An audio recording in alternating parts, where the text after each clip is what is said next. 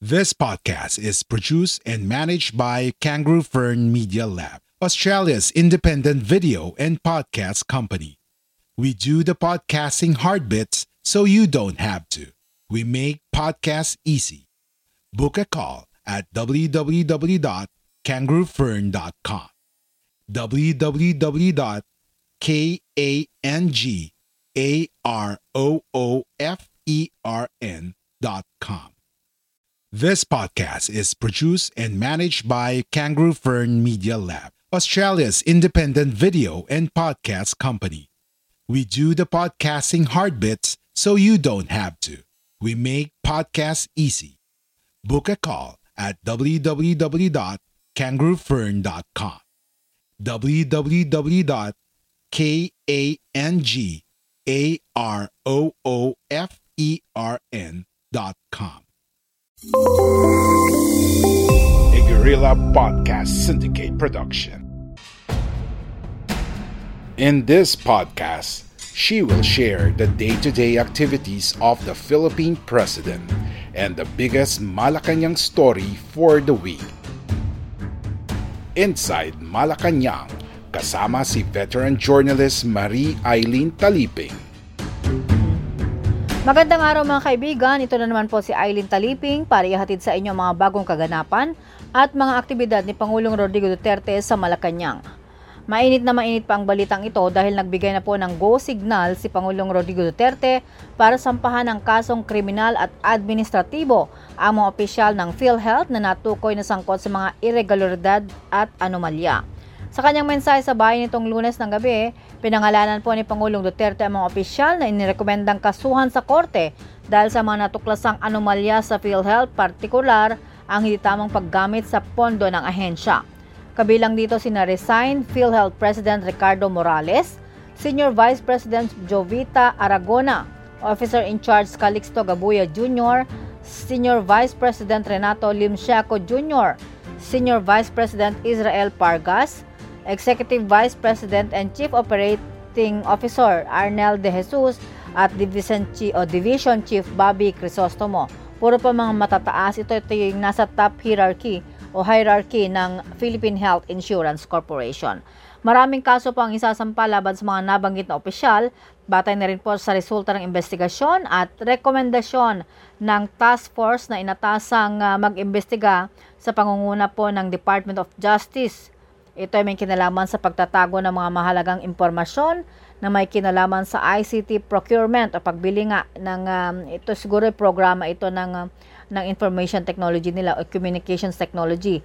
Paglabag sa Anti-Graft and Corruption Act, malversation of public funds, pagwawaldas po ng pondo ng ahensya, hindi pagbubuwi sa interim reimbursement mechanism fund disbursement, dishonesty, hindi pagiging tapat, gross neglect of duty, pagiging pabaya, o grave misconduct, ibig sabihin pag-aabuso sa kapangyarihan, falsification of official document, disloyalty sa Republika ng Pilipinas, hindi po pagiging tapat sa Republika ng Pilipinas at sa mga Pilipino, ganun din ang natukoy na incompetence at inefficiency o kawalang silbi ng mga opisyal para sa interes ng serbisyo publiko.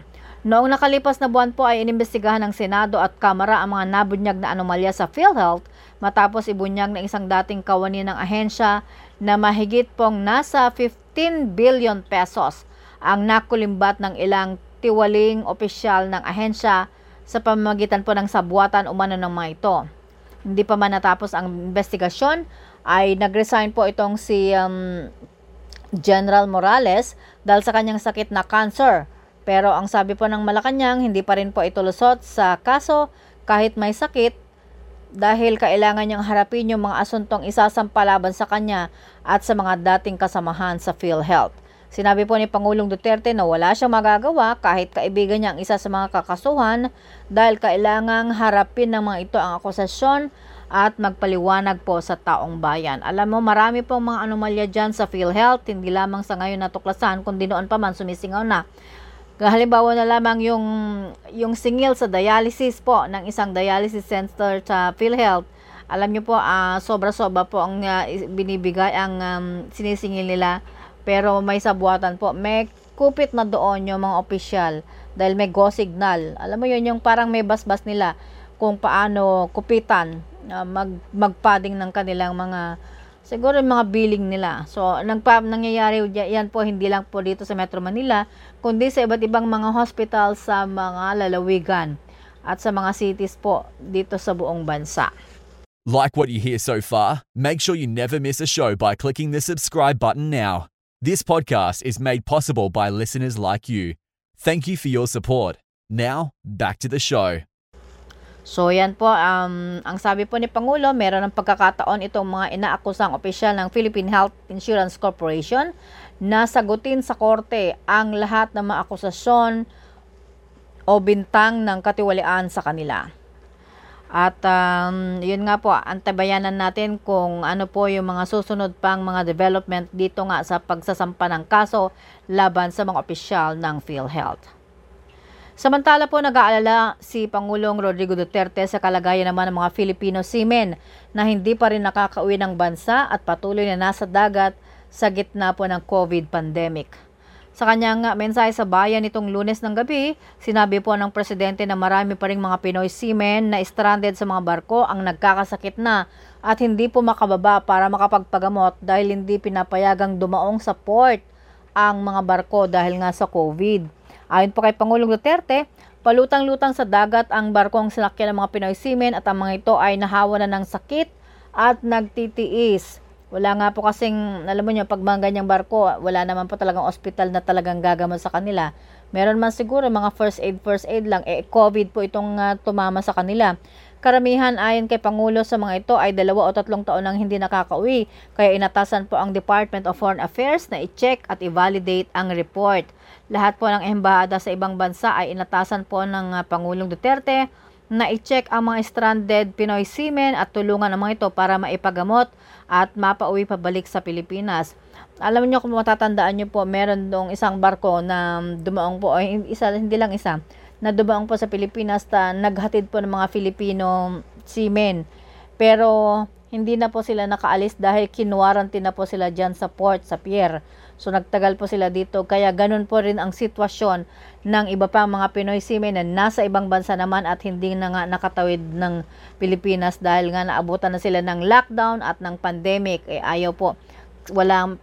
Wala pong bansang may gusto na kumalat ang COVID-19, kaya yung mga nasa barko ay hindi na po pinababa at hinayaan na lamang po na manatili sa mga barko. Yung mga yon hindi rin pinapadaong sa mga pier, kaya sila ay nasa dagat lang, naghihintay kung kailan po matatapos ang peligro po ng COVID. So nakakaawa po yung mga kababayan natin na hindi pa rin po nakakababa at hindi natin alam kung yung mga nagkakasakit na yon ay gumaling ba or lumala yung kanilang sakit. So, hindi pa po yan na-account ng gobyerno natin at ng Department of Foreign Affairs.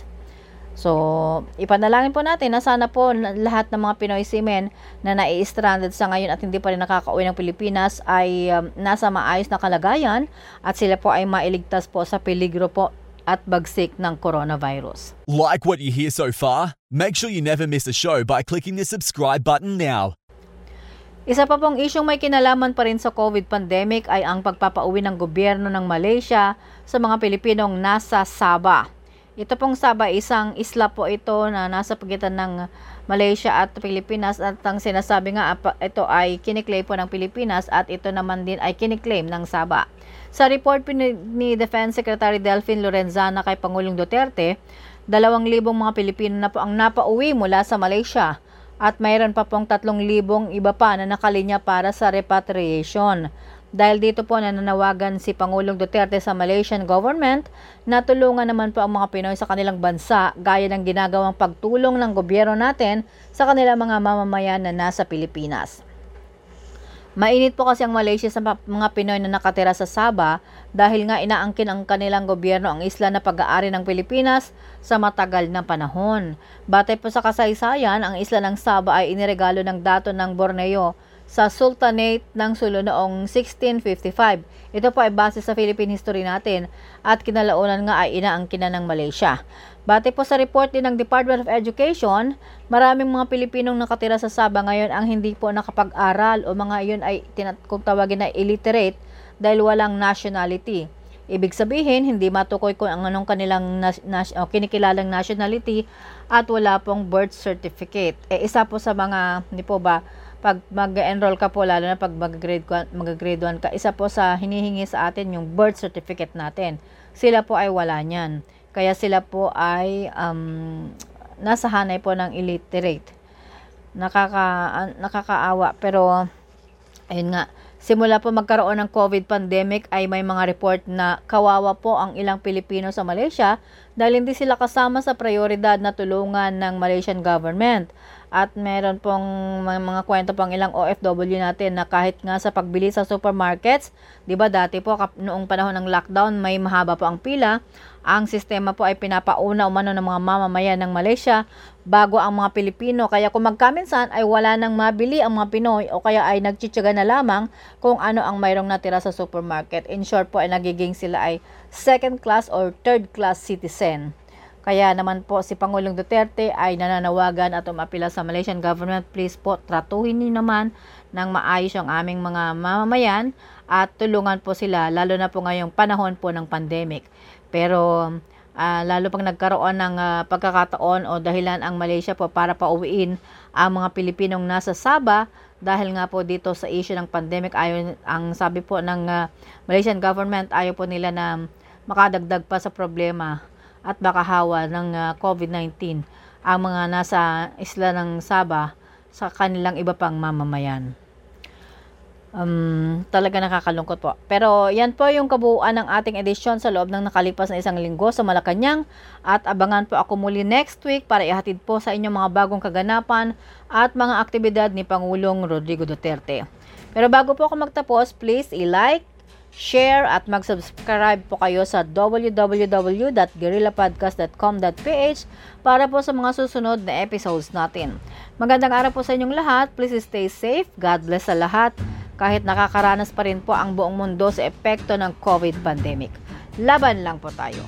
If you enjoyed this episode, be sure to subscribe so you're notified when a new episode is posted in Apple Podcasts, Google Podcasts, Spotify, Stitcher, or via RSS. While you're at it, if you found value in this show, rate and review this podcast and share it with your friends. If you have any questions, feel free to reach out to us. And if you want to know more, check out www.guerrillapodcast.com.au or guerrillapodcast.com.ph. A Guerrilla Podcast Syndicate production.